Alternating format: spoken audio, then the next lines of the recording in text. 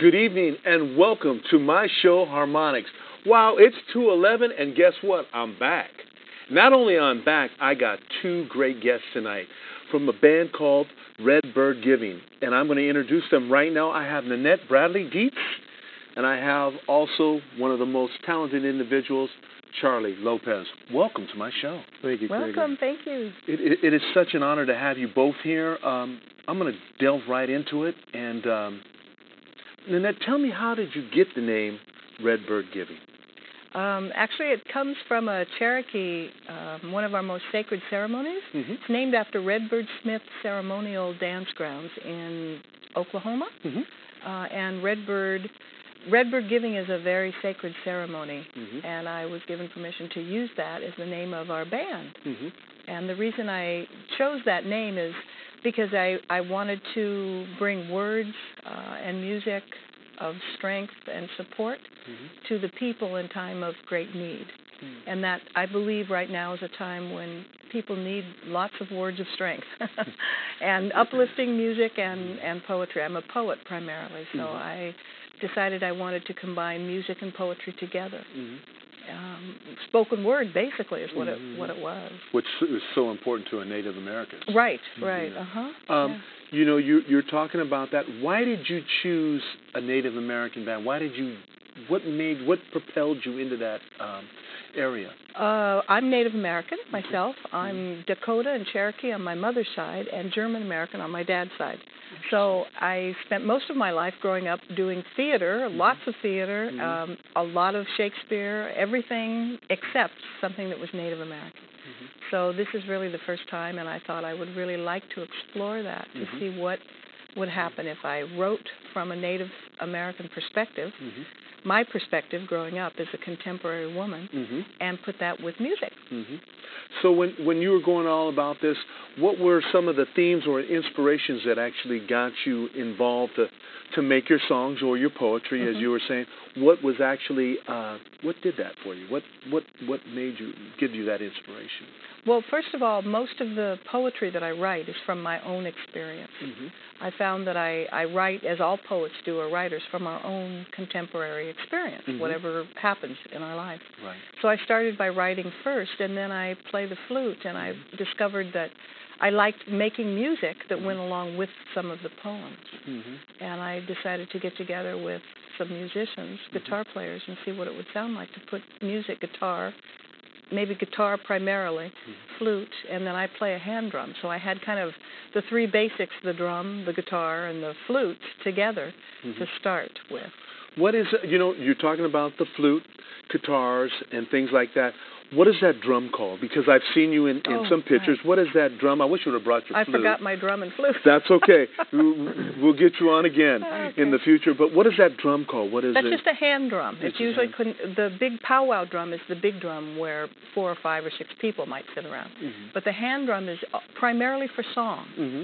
for singing, for prayers. Mm-hmm. Men and women both play it. Mm-hmm. Mm-hmm. I'm going to get into that position right now. I'm fortunate enough to know this gentleman, in fact, know them both, but I've actually worked with Charlie Lopez, who I think is totally one of the best musicians in the Bay Area, if not the United States. Charlie, what actually made you compose, because you're actually helping Nanette compose music, how do you go about getting that inspiration also, and the themes and the process of composing? Thank you for the kind words, Gregory. What it was is Nanette has some incredible poetry that I think it's really has a lot to say. So what I find once I read it or she reads it, that I grab the vibe from it, the feeling, and then once I get some kind of little beat in my head, it just has to be part of me. Mm-hmm. And once I get that beat in my head, then I'll use a guitar, mm-hmm. I'll use a bass, and I'll work with those and maybe add some keys to it, and Nanette obviously is doing the hand drum and the flute. Mm-hmm. So we tinker with it a little bit, and then eventually we call in more musicians, and then we work on it, mm-hmm. and then eventually that comes out to a song, which we've had everything from 3 musicians to 6. So We've been very fortunate. it has been very we've been very lucky to have qualified musicians and very, very nice people to join us.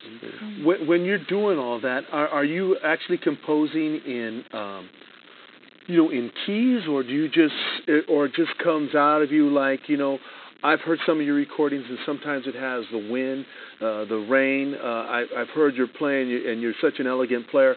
What is it that, are you in Western keys, or or it comes right from the heart? How does that? It's basically both. What I do is I'll use traditional music, traditional chords, the E, A, B, or whatever, and then but a lot of it comes from feeling, and like I said, Nanette's got a lot of spiritual insight on her lyrics. So taking it is easy. I mean, it's no brainer sometimes if you're true to your spirit. Right. And once you feel that vibe and that it just comes out. It just comes out. So. Nanette, Charlie was really elegant asking you about your doing your poems and your words. Where do you get your words from? I know you stated earlier that you get it from your own experience, but where does that come from? What is it? Is it your experience in life, or do you get something like the spiritual thing that comes down to you and hits you? Where do you get your inspiration on that? It's different. Sometimes it's from. I write a lot directly from dreams. I've had a lot of interesting inspiration, visions that way. Most of it is my own experience that I try to frame it or phrase it in a way that makes it, how can I say, universal. Everyone can somehow relate to it, even though it's very, very native for me, because that's how I interpret what's going on around me. But I try to kind of reorganize it, rephrase it, so that everyone can find something to relate to, I hope, anyway. Not only is Nanette a good poet, I had to, the opportunity to actually see some of her artwork, and I wanted to ask her about a piece that hangs up in her home. And there's I think you might be in a teepee. The picture might be in a teepee, but there's three faceless individuals, and it.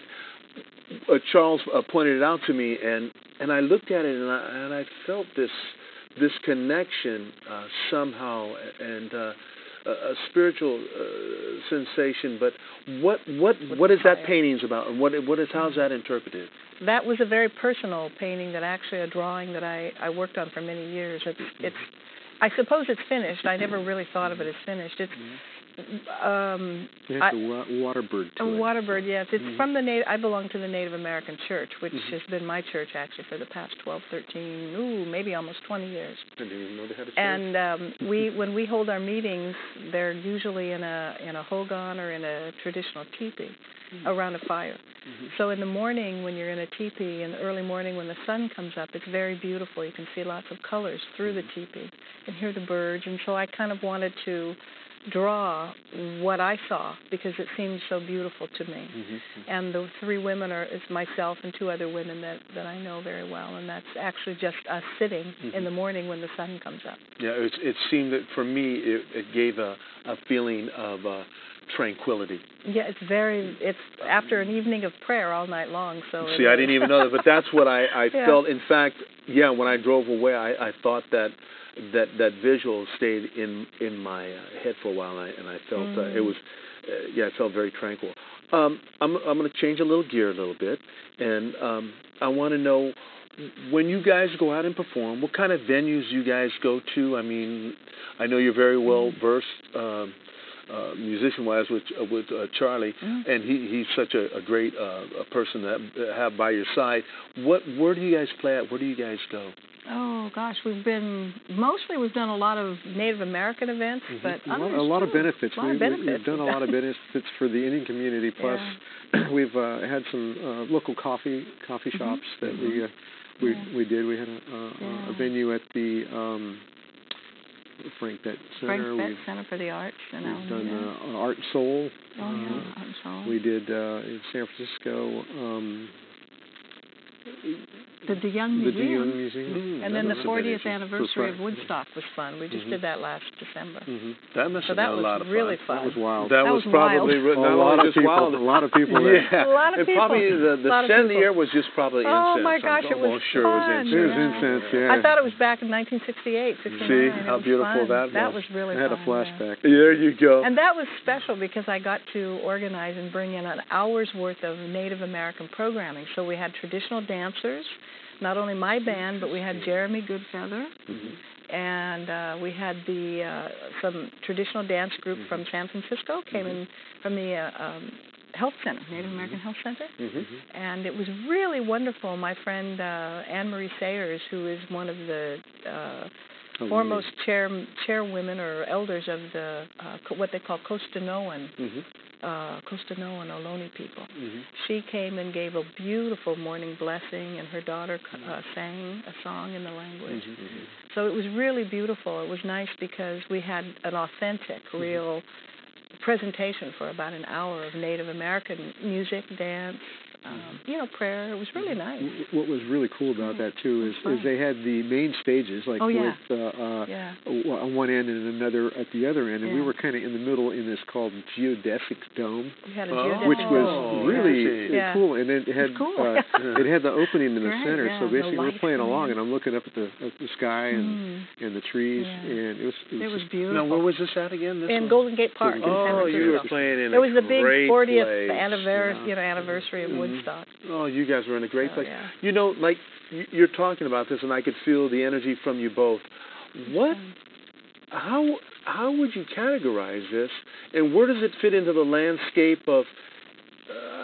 I have to use it. Popular music. I mean, are you? Is there any category? Let's just say, is there any category for this? I mean, this music of. Because we only recognize in the Grammys, you see the rappers and you see the rock, and you don't hardly ever see you very seldom see the jazz or blues. Where does it actually fit in? Well, that's just what we were talking about on the way over here. It's kind of interesting. We call it a red out of Native music. Not a blackout, but a red out. But There's a lot you got of red spoken outs. words, so that could fall into that category. And you got easy listening music, so it fits in that category. Yeah. But it's basically rock and roll. That's what we do. It's everything in between. So it depends on the players that we got playing for us. Basically at that given time. Like I said, we've had a mass amount of players, talented musicians, fantastic friends that have helped Nanette with her band. And like I said, it could be anything from a funk type of Indian band all the way over to an instrumentalist symphonic type. And of it fits. What's really fun is we like to really mix it up and put in. I will do some stuff in my own language. I'll chant. I'll play the hand drum along with the rock or the funk or the blues. And what a lot of people don't understand about music for America historically, they think blues is an African American thing. It's not. It's actually from the Cherokee, the Choctaw. Our concept of blue, when we said I've got the blues, it meant you were away from your relatives in the worst state you could be because you were alone. And then African Americans related to that as slaves because they were away from their family and their homeland. So they actually, what the history of our two peoples is very intertwined. African Americans really came here and only heard native music. So the two of us actually, this is what's left out of a lot of history, created lots of music together. So the roots of American music are really Native American. And that's why most of us that are natives get so upset with this red out, because no one ever, what is Native American music? And we want to say, well, it's what you do. It's what you know. You don't know it, but that's what it is. So it's kind of hard. We like to, get that in there. Back in the 70s, there was a band called Redbone. Redbone, right. And there was they were okay, but then you didn't hear them anymore. And what people don't understand is that. Where's the Grammys here? Jimi Hendrix is Cherokee. Dolly Parton is Cherokee. Willie Nelson is Cherokee. Almost all of your musicians, actors, everybody has been somebody's been a little bit of native somewhere. Not only do you come as a guest to harmonics, but you get a history lesson. which I love Yeah. learning something that is positive, Right. new, and something that I could actually relate to, because these are two groups of people who worked. One was taking away from his homeland. Right. One was here at his homeland, right, and right. his homeland was taken away from Right, him, exactly. and then made Red Blues. Right, exactly. You know, or Red Out. You know, Right. it's kind of interesting, and that, you know, that knowledge is priceless. It is. Rita Coolidge, one of our greatest, you know, and she came out with 2 beautiful CDs in her own language just recently, 10 years ago. And she's singing with her sister and her niece. And I noticed, oh my gosh, they played all her old stuff, but as soon as that came out, we never heard it on the airwaves. I think for some odd reason, I don't know why. Well, I think that, not to get in, but I think there is still that, I wrote a poem a while back, No Red Man. Yeah, it's so very real. And so it's kind of interesting how that all is developed, and how that is political climate and stuff. So you guys actually keep a certain spirit, not a certain spirit, but a very large spirit alive. Right. And so you should be commended for being sort of like front runners of what you guys do, and like Charlie said, of all the other musicians that come around you and proceed to do this. Right. Charlie, I want to ask you, you have a lot of musical influences. Who are your musical influences, and do you use that? I know you probably draw a lot of that from your composing, but who are they, and what is it? Well, I guess the first influence was my mom. She played piano and she sang. She's fantastic. And then my Uncle Art, he was incredible. He played everything: trumpet, guitar, piano, violin, you name it. So growing up with that, it was a big part of timing. And timing is music, and it's like breathing. You do it; it's automatic. Right. So when I got around 12 years old, I took lessons for guitar, and I was already playing piano at 6. But once I learned the guitar, I met a bunch of friends from high school. We formed bands, we formed friendships, and we still see each other from time to time 40 years later. But a lot of the influences right there, Hendrix was a main one, Clapton, Pink Floyd, you got everything, James Brown, the Beach Boys. I mean, the gamut is so wide that I'm like a sponge. If I hear something, I like it, and then I'll listen to it over and over until I know how to play it. So that, and 40-some years of playing music, it just sinks in. So it becomes automatic, and it's... Not only is Nanette and Charlie such great people, they're a couple. And what I like about the both of them is that they create, when you go to their home, and I have had the pleasure to go to their home, is that there is a spirituality of goodness there. And that's what I think was an important factor with getting them on the show, because they have such a spiritual goodness about themselves. But they're also doing something that, to me, is even at a higher level, is that they're creating music that really is in the forefront, and you should be seeing more. I hope we get an opportunity. Some of your music's going to be played while probably during our credits. But you have a song. It's called Night Song. Tell me a little bit about how that all came about, and what influenced you, or what inspired you to do? I love the title, Night Song. The images are all over. So tell me about that. A lot of open chords. Stars or whatever. Tell me what was Night Song all about? Oh, well, that was one of the poems that actually was a dream, and I tried to stay as close to the images on the dream as possible. And so it's a poem about memory, recovering memory, memory of ancestors, relatives, and not to forget those memories. And I think what we did with the music is Charlie tried, as he said, to hear open chords, or he can tell you more about the music. I just was trying to keep as true to the dream state as possible. in that particular song. Yeah. And basically a lot of open chords, and it's got a little airy feel to it, and it's played kind of melodic, but with a lead guitar player taking advantage of that space, and then using reverb and delay with it makes those notes just ring out, and it puts you in a dream state. So where you're, when Nanette's saying it takes you back to the ancestors, and flute. I believe we use flute. It really brings a sense of euphoria. So, exactly. Yeah.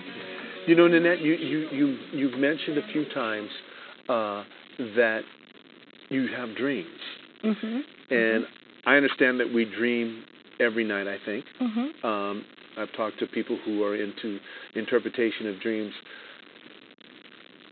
Do you write it down, or do you just have it by memory, or do you have a little book by your bedside, or where sometimes you could take a nap and you could find something? Yeah. Where does that come from? I feel very lucky because as a child, my mother, who is Native American, and Charlie and I are similarities, and my mother was also a very fine musician. She was a jazz musician. She played piano and trombone and sang. And had her own band. And she also would, every morning when we woke up, she was always asking me, we'd have to eat breakfast first, and then she'd want me to tell her what I dreamed. I love it. Every morning from the time I was probably 5 years old till I left for college. So I didn't know at the time, but when you do that, it helps you remember your dreams. It's almost like reading a book. Exactly. When you wake up, I never had to write anything down because I remembered it all. There was a beautiful poem that she did, and she actually won a prize, I believe it was, for one of the Alameda Poets things that they had. And that was a dream that she woke up in the middle of the night and wrote it down. I wrote it down. And eventually just she finished it and it submitted it, and it won I think first or second place. It was, yeah. And that was one called, it was when we moved to Alameda. We live right off of Mound Street. And as you know, there's lots of burial mounds all through Alameda. Yes. And I was hearing, or thought I was hearing voices or picking up this energy from the ground when I first moved in. And so I wrote a poem about spiritual it. Place we live in. Yeah. Boo. Boo, yeah. You know, it's kind of interesting that you both are in tune to the spiritual side, which I think helps your own creativity. What is, you think, the future for Redbird Giving? What do you guys, what do you see in the future? That's something we've been talking about a lot. We're trying to figure out where to go with this next and what to do. Well, maybe a change of musicians and starting over. We would like to. We need more musicians, for sure. And other venues. We'd like to get out more, I think. Now, is it like because you are doing something that is not a lot of people really listen to?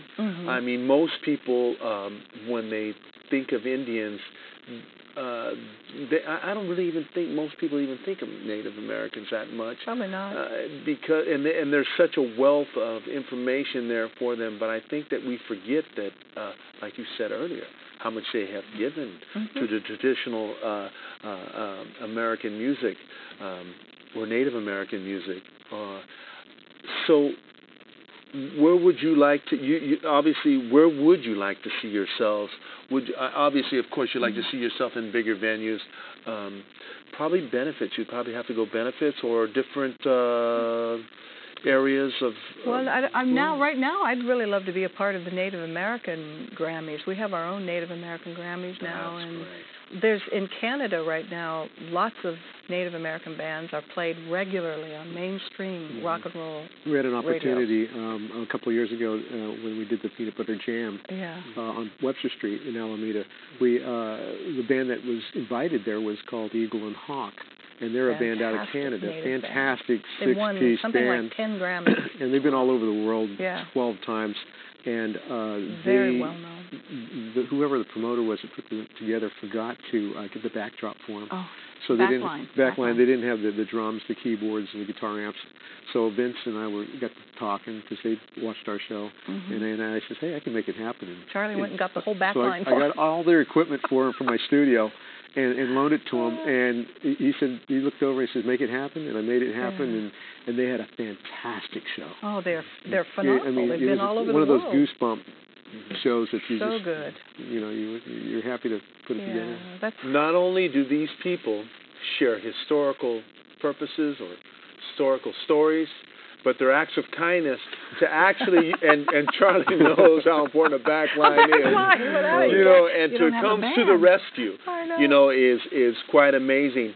You know, I want to thank you both for sharing your knowledge, for coming here tonight. I think it's wonderful all what you do. I wish the best for you and both of you for 2011. But what's customary usually, and I know Nanette, you didn't bring them, but just her spirituality is good enough because she's here. But wait a minute. Before we sign off, I'd like to thank everyone who has helped us. I'd like to thank once again, Gary Carter, who is my producer, and also Sue Joy, who makes this all happen, my camera people. But I'd like to thank my guests because that's who makes the show. But as you can see, Charlie has put on his shades. And what I like to do is thank all our guests from 2010. I know you're going to be watching us again in 2011, but we're going to give a big kiss to all our fans, and thank you very much. This is Gregory Correa from Harmonics. Thank you so much. Thank you, Greg. Thank you, Charlie. Great, thank you. Denying urban reality with this new world. My relatives taught me early the trick to Indian survival. How to make the square a circle. How to make concrete carved and disappear. They taught me how to look at our land and see it as it was 504 years ago. They taught us to remember the season when choke cherries ripen, to remember the stars and the star people, to remember the gift of knowledge passed through a good story and a good joke. They taught us to remember to sing and dance. Sing and dance. Sing and dance.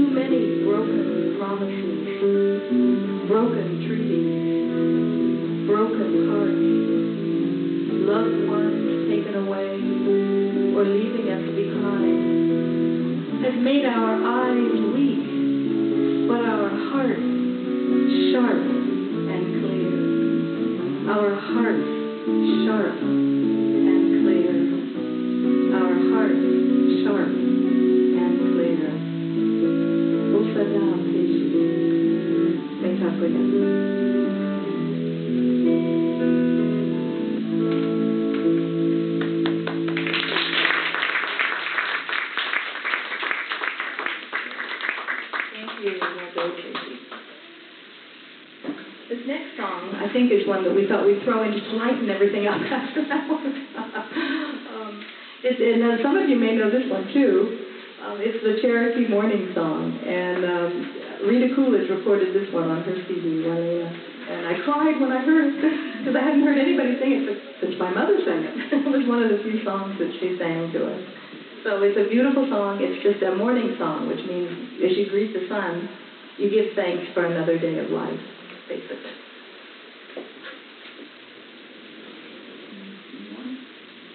Again, If you know it, sing with me. It's real simple.